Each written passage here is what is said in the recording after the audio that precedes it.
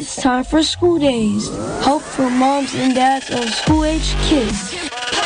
I tell parents, you're like a training wheel on a bike. Your job isn't to make the bike move.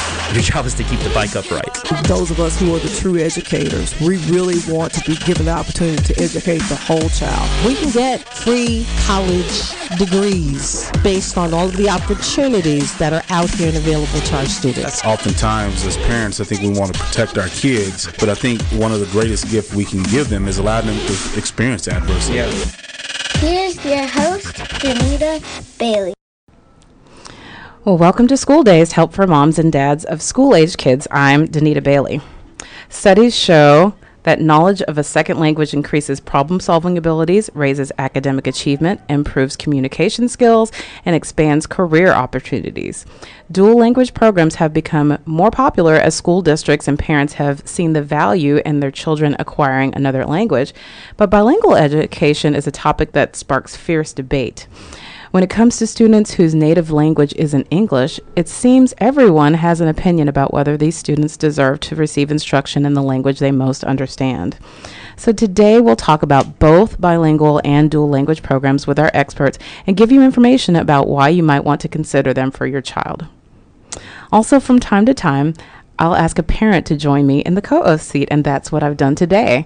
So sitting with me today is Amanda Ibarra. Hi, Amanda. Hi. I'm so happy to be with you guys today. So let me tell you a little bit about Amanda. Amanda is a mother of 3. She has boys that are aged 10, 7, and 5. She's also a photography business owner. I've seen her stuff. She's quite talented. And she's a full-time college student working to earn her bachelor's degree in psychology. And she hosts her own podcast entitled 30-Something Mom in College. There she shares humorous stories about her struggle to balance her photography business, her school load, and motherhood. So thanks for coming on with me today. Thank you for having me. Yeah. True story. We met at Fitness Connection. We did. We met at the gym. Yes, we met at the gym. And then we realized we both had our boys in the school that they're in. Well, not the same school, but you guys have since moved, but yes. It's the same school district. So we had our kids in a bilingual program as well.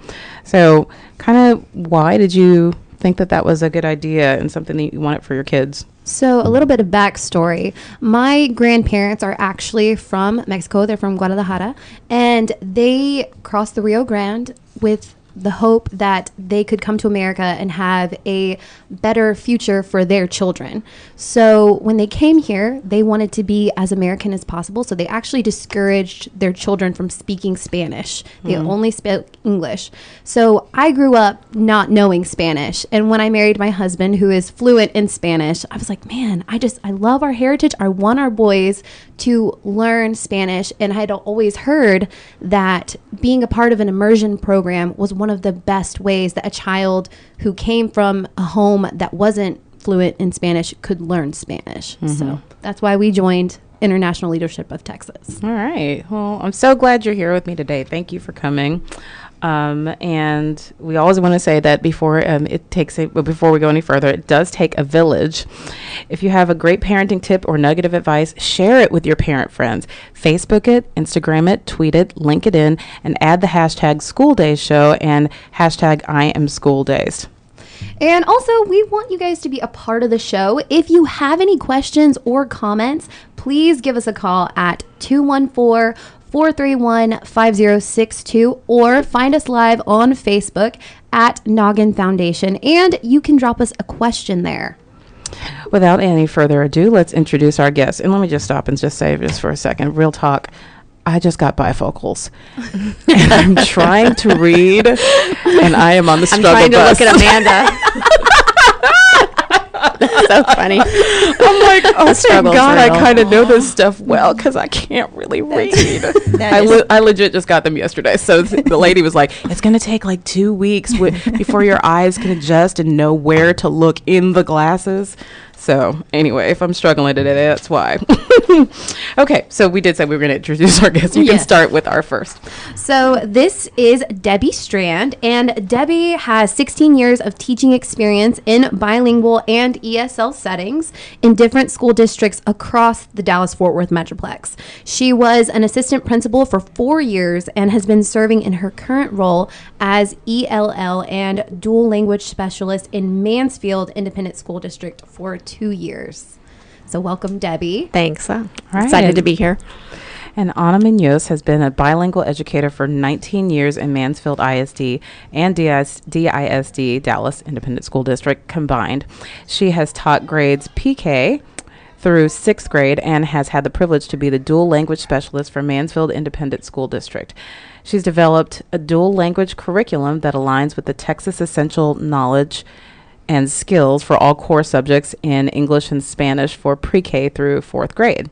Ana is a mother of 3 simultaneous bilingual learners and a wife of 20 years to a sequential bilingual learner. Now, what's that? What's It's a mouthful there, right? Right. So sequential learners are those students or those people, persons that are learning both languages simultaneously.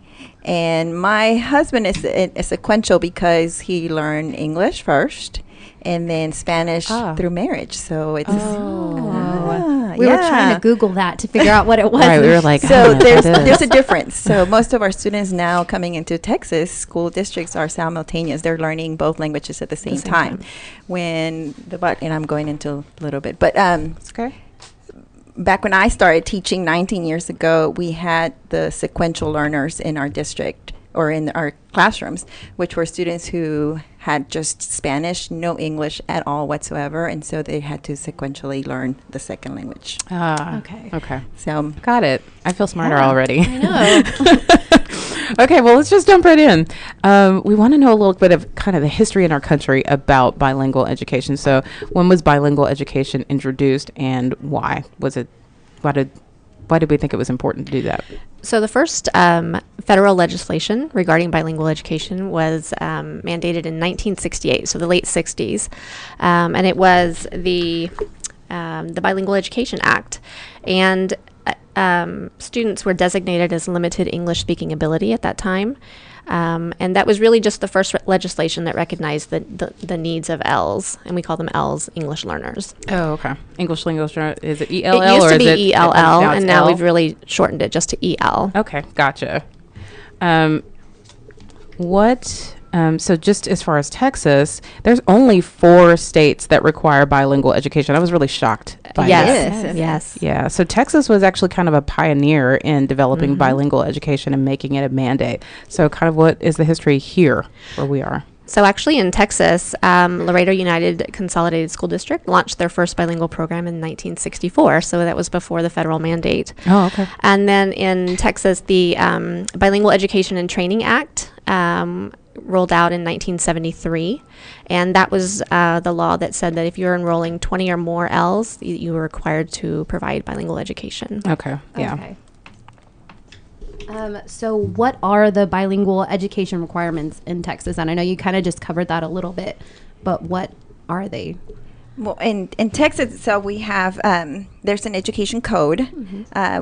TAC 89 is what we have to follow. And that's the law that protects all of our English language learners. You can find that in TEA, Texas Education Agency website. And then there's the Title II Public Education. I guess the basic thing that for parents to know is that bilingual education is kindergarten through elementary grades, and it could be depending on which district and how they're set up. In Mansfield, ours is pre-K 4, and then we do have a 5th and 6th grade intermediate campus that has a bilingual program as well. And it could be pre-K through 4th grade, pre-K through 8th grade, just depending on how it's all set up. Okay. Bilingual education, then we have also transitional language instruction past elementary grade level. But again, it depends on the district and how they're all set up and clustered. Right, and as I was researching, it's a little complicated. Like there's It's ESL, extremely and then there's complicated. bilingual, and there's dual language, and they all And then ki- there are they kind of fall waivers. together. You can submit waivers if you don't have the staff or the personnel to, so The schools can submit waivers, yeah, or districts The, okay, can submit waivers. For instance, if you have a group of Vietnamese speaking students, we wouldn't necessarily be able to provide bilingual education for those students, even though there's the number that would require that. And so we can submit a waiver for those students if we can't find the personnel. And so just what is it? Sorry, no, go ahead. No. I was just going to say, so what would a school district do if you did have a surplus of Vietnamese students? How would we teach them? Well, we would need the teachers and certified teachers that are bilingual in that language. Okay. And that's where we come up with issues, I guess, in the bilingual education world, because we have to have the highly qualified certified teachers to serve those students in that particular language. So the law says that we have to have, if you have more than 20 students, then we have to provide this bilingual program. But if we don't have that teacher able to serve, then we have to submit a waiver to the agency, TEA, that would allow us to put them then in ESL, which is English as a second language. So we still support second language acquisition. It's just not through the bilingual, which that's the best practice, would be serving them through their native mother language. Okay. Right. Okay. And so let's go there. Let's go there. So there is so much controversy about teaching kids in their native language. Kind of tell us a little bit about why people are adamant about kids not getting education and instruction in their own language, and why it's not mandated across the United States. They're smiling. You may not be able to see them if you're on Facebook Live, but Do you know what's funny is we are so fortunate to work in Mansfield and in Texas, where bilingual education is not just a requirement, but it's valued. it's embraced. It's embraced. And even the TEKS that have come out in 2017, I believe, the revised TEKS, the language is changed to acknowledge and support and promote that language acquisition piece. So I honestly can't speak to the controversy because we simply we don't live there. We live and especially in Mansfield, our community holds such value to bilingualism and biliteracy and biculturalism that we don't hear or know about that controversy. I think I've mentioned this on another show before, that I had an encounter on an app called Nextdoor. Did I talk about this on Facebook as well? I think you spoke directly to me about it. Oh, did I? We were talking about how. Go ahead. I'll let you tell your story. Well, a woman was filling out an application for the school district, and she was complaining that it wasn't in her native language. It was something with human resources, and basically they attacked her and said, you this shouldn't be something that we have to provide for you. You're in America. This is this is the standard language for our country, and they just attacked her, and it was unfortunate. They bullied her. These adults bullied her about not being strong in the language of our city. And I think that's just some of the controversy. They're just saying, well, you're here now, and so you need to be like us and assimilate. I think as an individual, I think we've both had those sorts of conversations, or we've heard of those conversations. What I think is really beautiful, though, is as districts, as communities embrace bilingualism, that mentality, if you will, those thoughts, they don't fly in the face of success and in the face of data, where students who are bilingual are more successful, perform better, are hireable. More hireable. That's not the word I'm looking for. We got it. We understood. You understood what I say. But yeah, I think that the tides are changing, if you will. I agree. Yeah. I believe that this generation of students that are enrolled in programs like this right now, we're going to see such a huge change over the next few years in how people respond to someone like the lady in your neighborhood. I think that we'll see that eventually shift out as long as Texas and several other states maintain what they have going right now. Maintain, and maybe some more can add the mandate. We actually have some states in the United States that prohibit bilingual education. Yes, right. They don't. There's other states that they have a language that is English only as a state. We don't have that here in Texas. Mm-hmm. But I was going to say that programs like yours, right, in this type of venue allows for parents to be educated and to know that programs like the ones that we have, and I can speak obviously for Mansfield, allows our students to see the cultural pieces through a different lens. And that will allow then for things like this and comments to, at one point in the near future, to stop, and for people to educate others and see that there's value in having differences. Yeah. And also, learning a different language. There's value in that. And then the cultural pieces comes into place with that, with our program. So, yeah. And as our lives become more global, I mean, you think about social media and just how we have information at our hand. This idea of students having cultural competency and bilingualism, they become so much more marketable. And really and truly, gone are the days where we don't really have the influence or the impact of other communities and other countries and other continents. It's all right at hand. And so developing that in students really is going to impact our world positively. Absolutely. Yeah. So I mentioned that there's all these different terms and they're kind of complicated and they all kind of merge together. So what is ESL instruction? So ESL stands for English as a Second Language. And when students... do you want me to talk about the different kinds of programs? Yeah, sure. That was going to be my very next question. Your very next question. So let me just take you through. So when a student enrolls in a district, there are some Texas papers that we have them fill out. Yes. And one of them is the home language survey. So when a student presents at a campus to enroll, that's one of the first documents that they fill out. And that's a question of, what language does your child speak mostly at home? Which language is mostly spoken by everyone at home? And if there's anything other than English, then that triggers an assessment, an oral language assessment. And we just moved as a state to one. We used to be able to choose off of an approved list, but now we're all using the same oral language assessment. And so those language assessments determine whether a child will be able to receive services through ESL. And obviously the dual language and the bilingual education is a part of that. But for a student, let's say that has a home language of French, we wouldn't have a French bilingual in Mansfield, at least. We wouldn't have a French bilingual class or a school. And so that student would be offered services through ESL. And So those second language acquisition strategies are in the classroom. Our teachers are ESL certified. So then... All teachers or certain they're teachers? highly encouraged. Okay. We have to...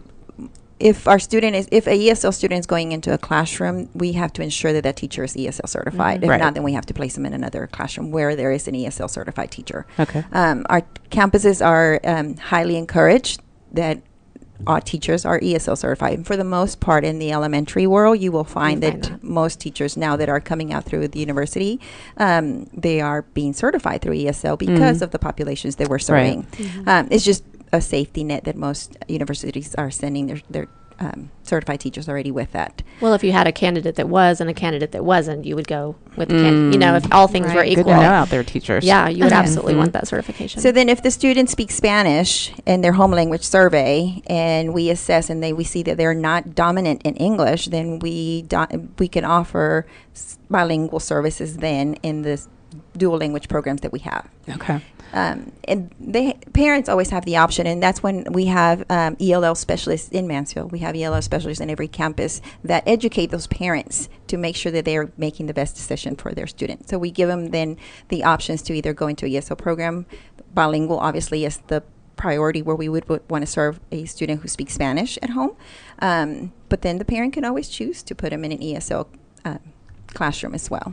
So let's help the listeners make a distinction. So the ESL is instruction in English, correct? And all then bilingual is instruction in both English and Spanish. Yes. Okay. Yes. So in an ESL classroom, it will not look any different than a non-ESL classroom. The instruction's the same. The materials, the resources will generally be the same. But that teacher has a bigger toolbox to implement those second language acquisition strategies to, boost the listening and the speaking and the reading and the writing for that second language learner. And then the comprehension input is different for an ESL student, obviously. So there has to be different strategies for that teacher to teach vocabulary or certain things that might not be in the same cultural piece for that student. So there's different things that as a teacher, our teachers are amazing.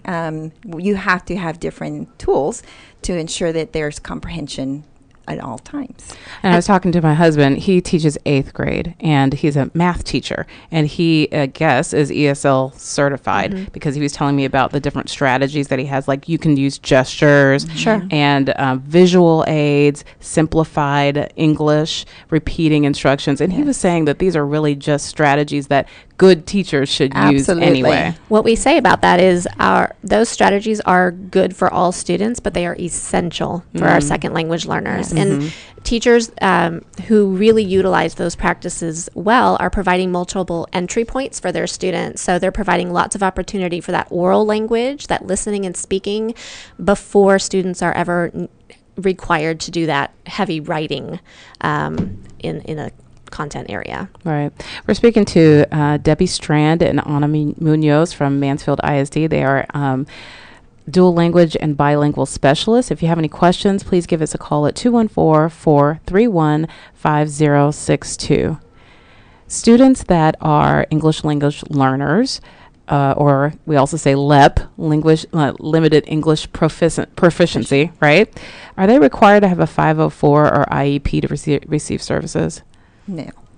Okay. So we don't view limited English proficiency as a disability or a disabling condition. They may have a 504. So we have students, our Ls, who have dyslexia, for example, and they would have a 504. We do have Ls who receive services through special education, but it's a separate situation. And that's why we're moving away from using limited English proficiency, because it's not knowing a second language is not limiting in any sense. Right. They are English learners. I love that you just said but that. But they're not limited. So then that's why we're trying to get away from LEP, even though that was used for so many years. So it's still in the in the teaching we have so many acronyms. Yes, it's an acronym that we use for a long time. So it's still there, but we're trying to do as much as we can to ensure that that's not being used anymore. So kind of backpacking on that, the students with LEP, even though we don't use that anymore, are they required to take state assessments in English? Because just like you said, it's really just, it's not that they don't know those things, it's just that they're learning English. So how do they do that? Again, because we live in Texas, and it's the beautiful state of Texas, we have both all the assessments are in Spanish and English. So all the state STAR tests are in Spanish and English. So we're not testing to see if they know English or reading. We're testing to see if they comprehended our state standards. So that's why they have the ability to take the test in either Spanish or English, depending on how well they have acquired English by the time that they get to 3rd grade. And we even have students who will take, say, the math STAR test in English and the reading in Spanish. So we make individual decisions for individual students. That's what I was going to ask. How do you decide which test gets to be that? Does the teacher decide, or does the student decide who's what they're more comfortable with? The teacher, along with our LPAC committee. So every campus has to have an LPAC committee. What does that stand for? Language proficiency acronyms. Language proficiency. What's the A? And then CS committee. Blank. Never mind. It probably doesn't matter. No, it does. It does. The people in Mansfield are listening. I know. They sorry. really know. I Language proficiency assessment. No. Accountability committee. Oh my goodness! I didn't mean to derail you. We are just embarrassed oh my goodness! Now. That's okay. I'm sure it will come to you. It will. Back to the question. No, but LPAC is huge. LPAC is what drives all of our decisions for our LEP students. So the teacher is part of that committee, and as a committee, a teacher, administrator, there's an LPAC chair and a parent member. Makes those, then decides whether this is by data whether the student is able to take this test in Spanish or in English. So it is individualized by student. It's a long process that our teachers have to be part of, to ensure that the students are going to be success. Because at the end, it's always about student success. Right. So moving on to bilingual education, what exactly is it? We talked a little bit about, you're learning in both of the languages. So what is the goal of bilingual education? Bilingualism, bicultural, and biliteracy. Not only able to speak, because a lot of people can speak Spanish or a second language, but are you able to write? Are you able to read it? Are you able to comprehend it? And that's where their value comes. And also to be able to appreciate, like I was speaking to earlier, having that lens to value as cultural. I think the biggest piece from our program, and again, I'm speaking from Mansfield's perspective, is that our students are learning different cultures and appreciating those differences. And that's the biggest thing that as a parent you can give your student. Because again, we're living in a world where it's just through a camera and you can reach another country, and appreciating those differences. Yeah. And if you can teach that to a 5-year-old, just imagine what our world could be. Yes.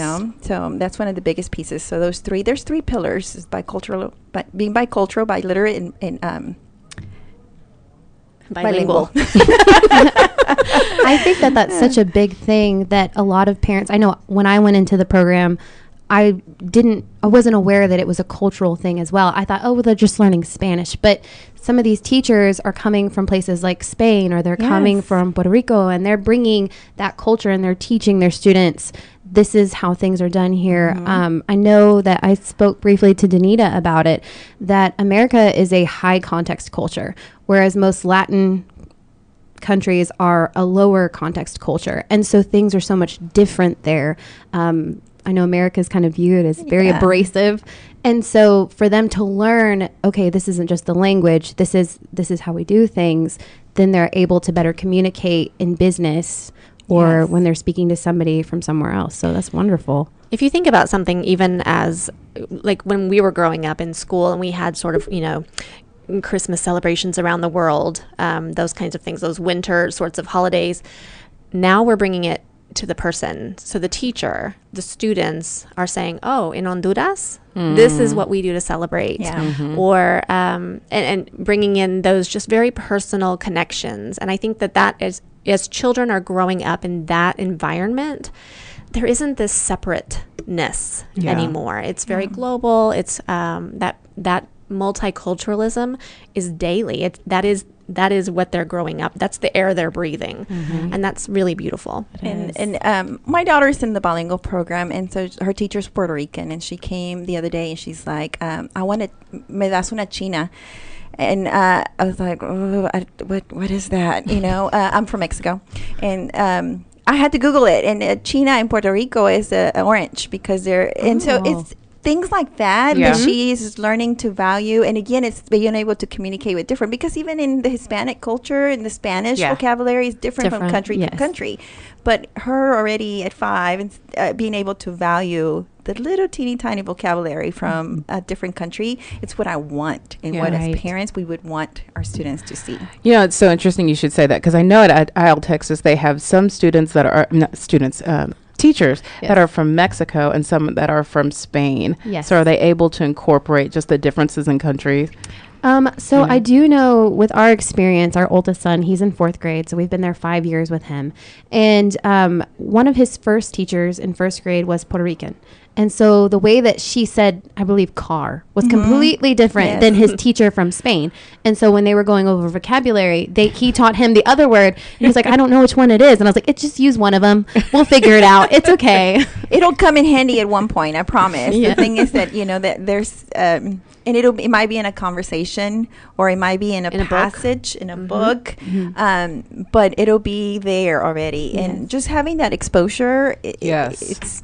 invaluable. It's priceless. It is so valuable. And I've talked before about how we just live in such a bubble, and we just basically understand that we basically understand people that look like us, and what a valuable thing to be able to understand the culture of multiple countries and places and backgrounds, and just in helping to make the world a better place. That sounded so like Miss America. Peace on earth. Go ahead and practice your wave, Danita. Just I know you don't want to sound so corny or cliche, but it's what we want for our children, it is. For our world. You know, it's what you want. Mm-hmm. You want to make sure that what we're giving our students is for them to have a better future, and a better life. Yeah. And I know it sounds very, I'm going to start crying, but that's what we want to say. That's what you it's want. true, though. Yeah, we actually did a whole show about helping our children value differences. Mm-hmm. So if you're listening, go ahead and go back. We shared some great information with a woman who works at a school in Dallas, and she's in charge of diversity and inclusion. So go check that out if you get a chance. So tell us, what are the different types of bilingual programs? So there are several different types. There are traditional bilingual programs, probably what most people think of, and that would be more of a transitional program. So students are coming in being dominant in Spanish, let's say, and we're really trying to get them fluent in English and send them on their way. And those programs are not as valued anymore. So what we have in Mansfield, which is really sort of the way most districts are going, and the research bears this out, is a one-way or a two-way dual language program. And bilingual education and dual language is the same thing. There's an interchangeable. And so a one-way program would be where students who are Spanish dominant, their L1, their first language is Spanish, are put into a classroom, and the instruction, for instance, in Mansfield, it's 50-50. So, for instance, a first grade student might have 2 weeks of all of their reading language arts is in English, and then math and science are in Spanish, and then we flip-flop. So the next 2 weeks, the math and science would be in Spanish, and so they're learning simultaneously those two languages within content. Mm-hmm. And so that's a one-way program. And then a two-way program is where we are putting Spanish dominant or Spanish L1 with English dominant L1 students, and they're learning together. And we try to keep the classes about 50-50, 50 English, 50 Spanish. And then same thing. They're learning content in both languages and alternating by week or by every 2 weeks, depending on the grade level. Mm-hmm. When is the best time to start a dual language program? Can you just jump into a dual language program in third or fourth grade and be successful? I never like to say no, because I think if you had the supports, anything is possible. However, that would be incredibly difficult for a student to jump in third or fourth grade. Mm-hmm. By then, the rigor of the language, the rigor of the content, coming in with none of that second language skills would be immensely difficult. Mm-hmm. We don't recommend. No, we would not recommend that. Just because you're past learning to read. You're already reading to learn. You're not learning to read. You're reading to learn. Right. And so it would just be immensely difficult. So I would say the best age would be as early as possible, right? That pre-K, kinder, first grade, that time period would be the best. Right. Okay. So what type of student is ideal for a dual language program then, I guess? Are you talking about a two-way program or a one-way? Because for both. Yeah. So the one-way program, any child that has a home language survey of Spanish, they're going to be ideal for that, because they're coming in with some of that foundational Spanish, and we're going to be building that English simultaneously.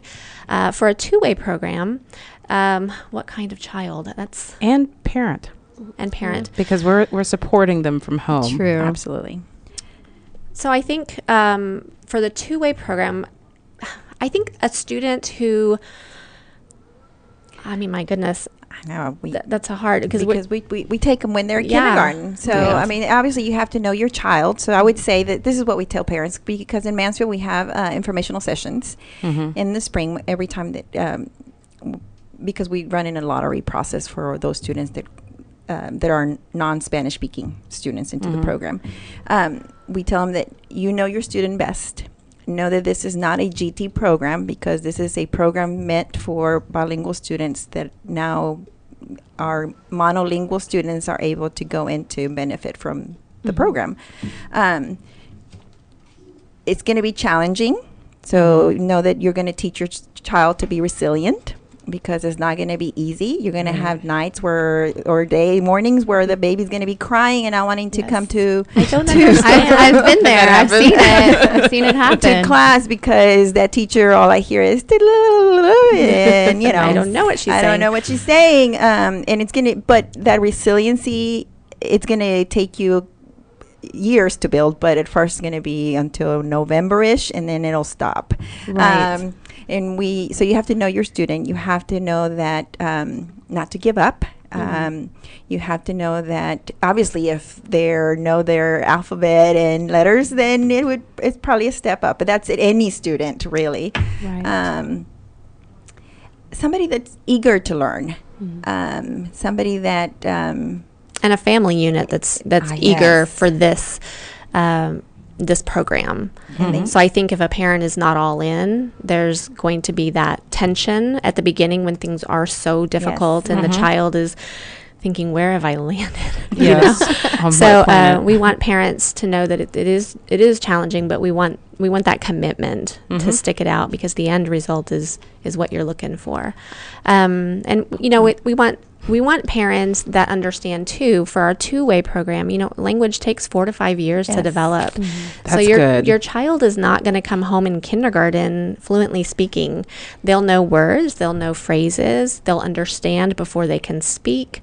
And so that language development takes a while. What we're kind of seeing now is, for instance, I had a parent let me know, she said, I just had my first two-way dual language, you know, crying moment of beauty, because her child was in her room playing school. She was the teacher, and all of her stuffed animals were speaking Spanish, and she, as the teacher, was speaking Spanish to them. Aww. And she said that was really, and it was really at the end of the summer. And so she said it's taken kindergarten, first grade, between first and second, for her to really own that language and to, you know, to feel like she has enough of it to play independently with it. And that's beautiful, right? But that's second grade. So that's 2 years in, and the rigor of content, the rigor of language is going to continue to rise, and our teachers are there to support it. So it takes a little while. With you being a parent that also had your children enrolled in a trilingual school, I'm sure you probably saw your kids come home. I know I did, when my boys are like, Mom, I just don't understand. I just need to go to the bathroom, and I don't know how to ask in Spanish.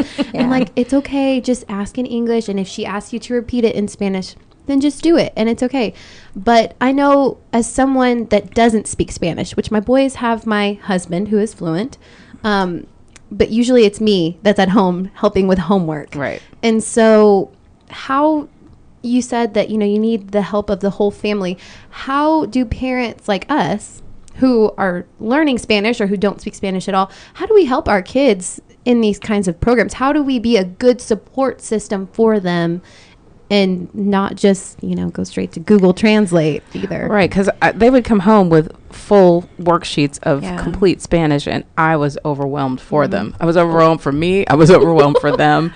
And I just had no idea what to do some nights. And I would end up going onto Facebook and saying, hey, what does this say? And before I even touch or let Debbie address that, I just wanted to have a moment here to say that that's how all of our bilingual parents have felt since 1968, probably before that, because when I wrote the notes, I was like, well, that's all of the parents that I was teaching, you know, growing all as of a our teacher. parents that are not they have not been part of this world, have felt forever, because after second grade is usually the time where parents start having difficulty helping their student with homework, because in kinder and first grade it's usually letters and just simple addition, subtraction, you know, but when it starts to get to word problems or reading passages, the demands of the language really increase. It gets harder.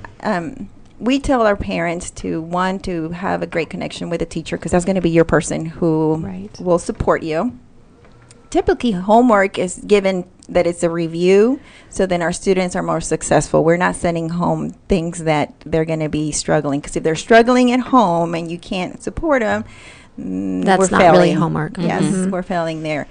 So that would be something that you guys, I would recommend that parents communicate that with teachers, because we want to make sure that all of our students are successful, even outside home.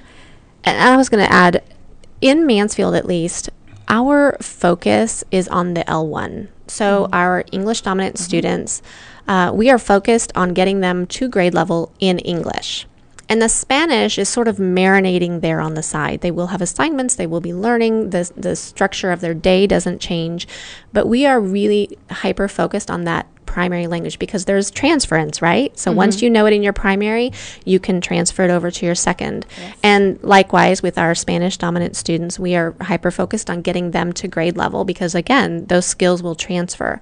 Another thing that we do in Mansfield, at least, and I think some of the other districts around do the same thing, we have parent meetings for our two-way dual language parents. So in September, I met with our two-way campuses and invited all the kindergarten parents for two-way. We had our Spanish dominant parents and our English, and we gave them resources. We talked to them about labeling things in their home. So I gave them labels in English and Spanish that they could put on the refrigeradora, la puerta, la silla, just so that those words are, what does it take 200 times to see a word to become a sight word, something like that. So those words are up and around all the time.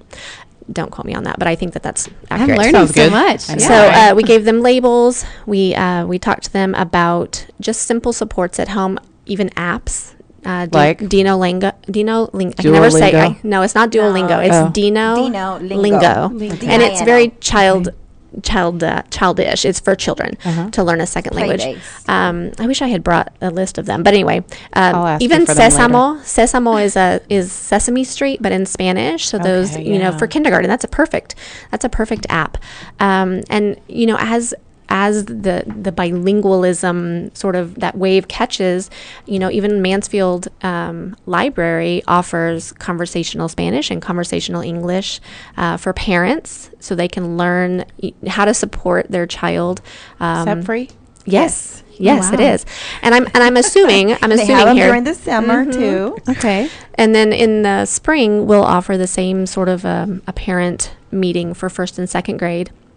And my dream is to create a summer take-home box with books that have been read and recorded in English and Spanish, bilingual books, with centers. And, what we don't want is the child to be spending 5 hours a day during the summer working on things, but we want to provide supports and activities so that language is continuing over those summer months, because it is hard for a second grader leaving in June and not hearing any Spanish over those summer months. So we're going to be including, what kind of camps might there be where Spanish is spoken, those kinds of things for parents, just to keep that language fresh. What about just watching movies and television in Spanish? Sure. Captions. Yes. Turn on those captions.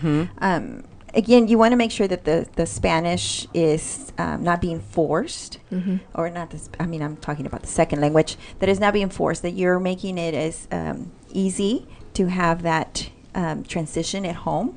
And I know that we can't say that this is the cure-all, and this is how you need to have this for your child at home. This is how you can help them for homework, at least, because there's really not a cure-all for that. It's going to be a struggle, and the higher your student gets, the harder it's going to get.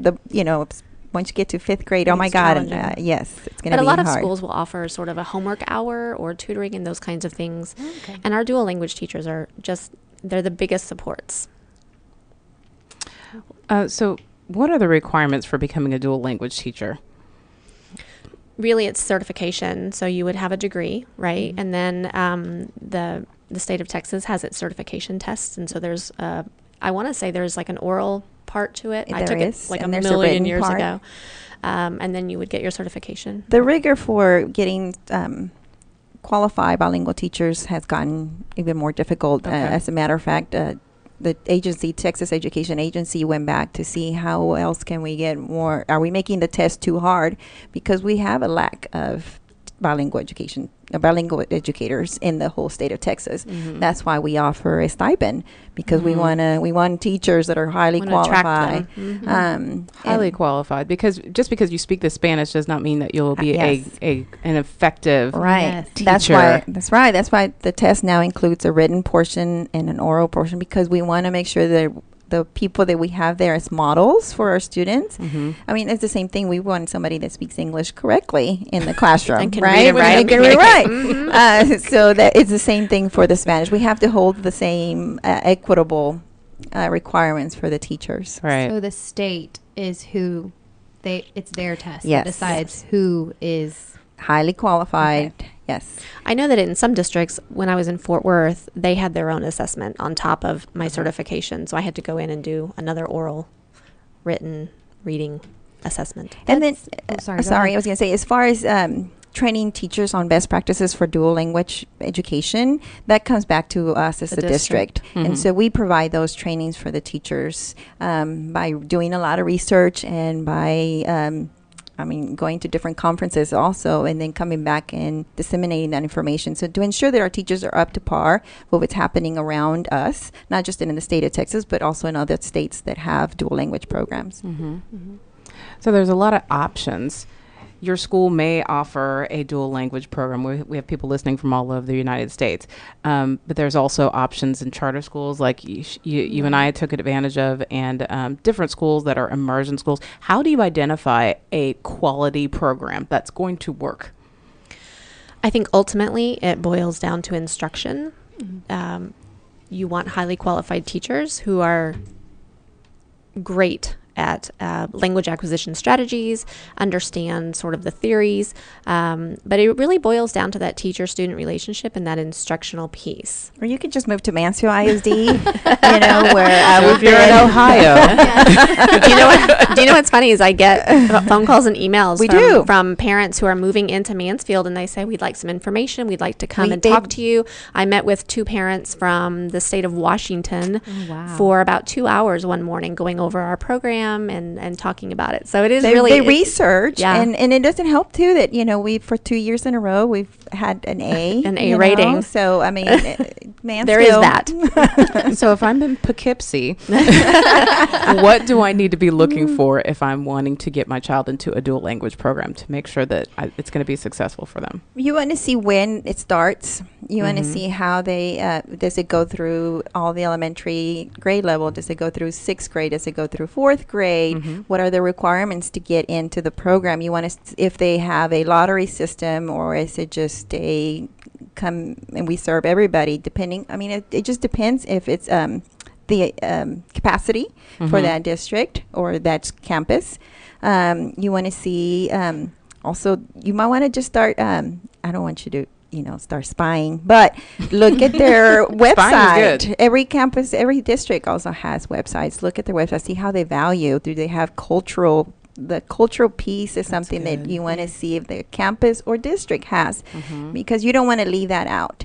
And by culture also is not just looking to see if they have a Hispanic month. You want to see what else do they bring into the table, because culture is not just that, food party. Tamales in December. And the mariachi. There's more to culture than just food. I love it. And I think you want to look at their program design as well, and not only just looking at the program design, but asking the questions, how did you develop that? Why are you using this model? Why are you not using this other model? So, I think when you ask those questions, you can determine whether this is something that is research-based, something that is, we want everything to sort of be a living, breathing, if issues come up, are we in a growth mindset? Can we change and do what's best for students, or are we plugged into this one model and there is no wiggle room? Well, that's not necessarily good for kids. So I think you want to ask those questions. And what supports too do they have for parents? That's good. That's a big one. And how are they kept informed in communication throughout the year? Both from the district level and from the campus level, for sure. So how do schools that offer dual language programs ensure that academics performance doesn't suffer in their core subjects? So like I said, in Mansfield, we are very focused on that primary language and getting students to grade level and maintaining that. So within the context, of our dual language program, the other contents, when you're talking about math or science, they're taught in both languages, and so we follow the same curriculum as a gen ed classroom. Okay. So because we're not, they're not different TEKs. Yes, it's all the same. It's all the same curriculum. So when you don't understand like we were saying, our kids were like, okay, I don't know what she's saying. How do we make sure that they're still learning the things that they need to learn? They're learning, so this is how many revolutions around the sun and whatever. So our teachers assess our students, and again, I can only speak for what we do in Mansfield. So our teachers assess our students on the language acquisition at different periods throughout the year, and that's communication that goes home and says, this is how they're doing acquiring the second language. This is how they're doing in their native language. So they're graded on their native language, because we're not grading them on the second language acquisition, because they're just acquiring it. Right. So we're not going to be punitive and give them a grade a 30 just because you just know how to say hola, so we're not doing that yet. But our teachers are constantly assessing, whether it's through anecdotal noting or truly giving them assessments, an oral assessment to see how they're progressing or not. Because we also want to make sure that we're being honest with parents. Again, it does take 4 to 5 years to learn, but it also takes 7 years to master a language. So that's why it's best to have students in the primary grades learning. Yeah. And in Mansfield, our approach is very meta-linguistic. We want students thinking about their language and the differences and the similarities between language. And so we have a piece called The Bridge. And so let's say, for instance, in a first grade classroom, they've been doing math and science in English. And our Spanish dominant students maybe are still struggling with some of those concepts, those vocabulary words. What the teacher will do is to bridge that learning as they move on into the other language, and bring in those key concepts, those key vocabulary words, and bridge that language so that the learning is fluid. And they make those connections. So that students say, oh, I get it now, and they can move on. So that bridging happens throughout the year, throughout the weeks, so that students are able to bring that new information perhaps in their second language and connect it to their first language, or take it from their first language and then connect it to that second language. One question that I have, I know, so our boys go to a trilingual school, and so they're learning Spanish and English and Mandarin Chinese at the exact same time. And one of the things that we were told going into, I believe it was second grade, because that's really when they start truly learning how to read, was don't be worried if he learns to read slower than his peers that are a part of another school that are not a dual language school. So you guys said that you teach from the same curriculum, but do you notice that things like reading take longer to learn since they're reading both languages at the same time? No. If you look at a reading block, let's say a first grade classroom or a second grade classroom, and they do a reading block, that teacher is going to be pulling those individual students for that small group guided reading in their primary language. So yes, they will be reading in their second language and working with their second language, but we are bolstering, we are what's the English word? Apoyando. We're supporting that primary language so that they maintain that grade level success. And since we're tracking our students, because I was part of even, we give them a DRA, which is reading assessments. We make sure that they're reading on level in both languages. If they start falling behind, then we have interventions for them, and then we start supporting them. From all the data that I have collected in the past 3 years from our program, our students are reading right there on both languages, and they still are with our most recent ISEP data. They're neck and neck. And again, me now stepping into a mother's role, my daughter is reading probably better in Spanish than she is in English, and so no, they don't.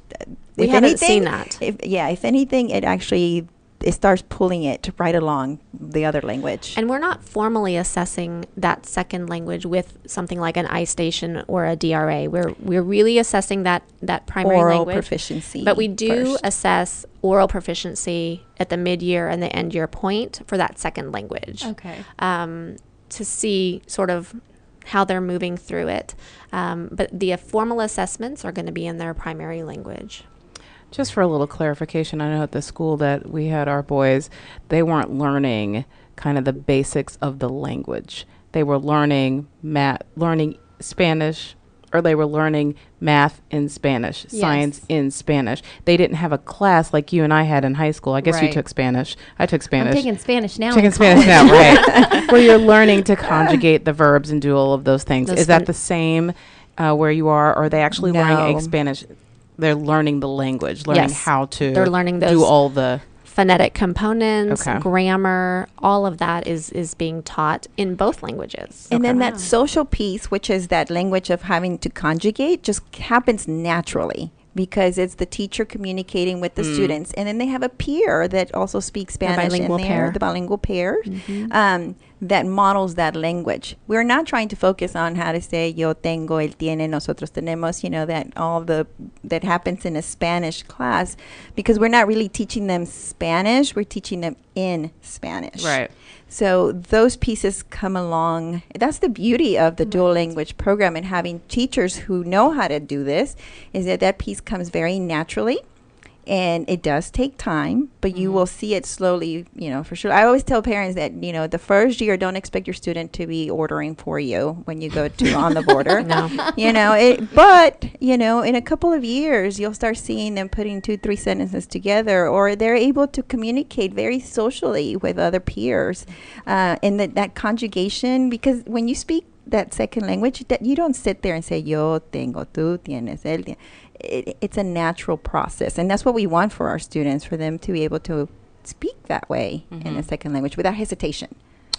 Is acquisition of the language faster in a true immersion program? For instance, if you went to Spain and lived with a Spanish family and they spoke only Spanish to you and you learned only in Spanish, because you said in a dual language program it takes 3 to 7 years basically to learn. 4 to 5 years to learn a language, 7 to become master level. Right. So would it be faster? I can't speak to that because I haven't looked at the research of an immersion.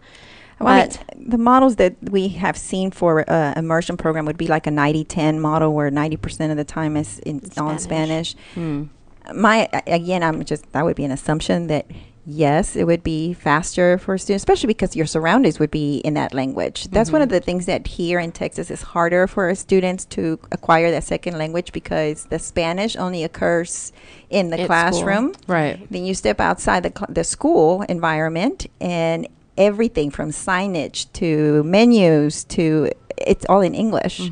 So it would be probably faster, because 90% would be everywhere, except in the opposite way if you were to live in Spain or another country that speaks in Spanish only. That was the thing that I didn't understand. I was like, I'm not sure how they actually acquire the language, because we can't speak it at home in any way.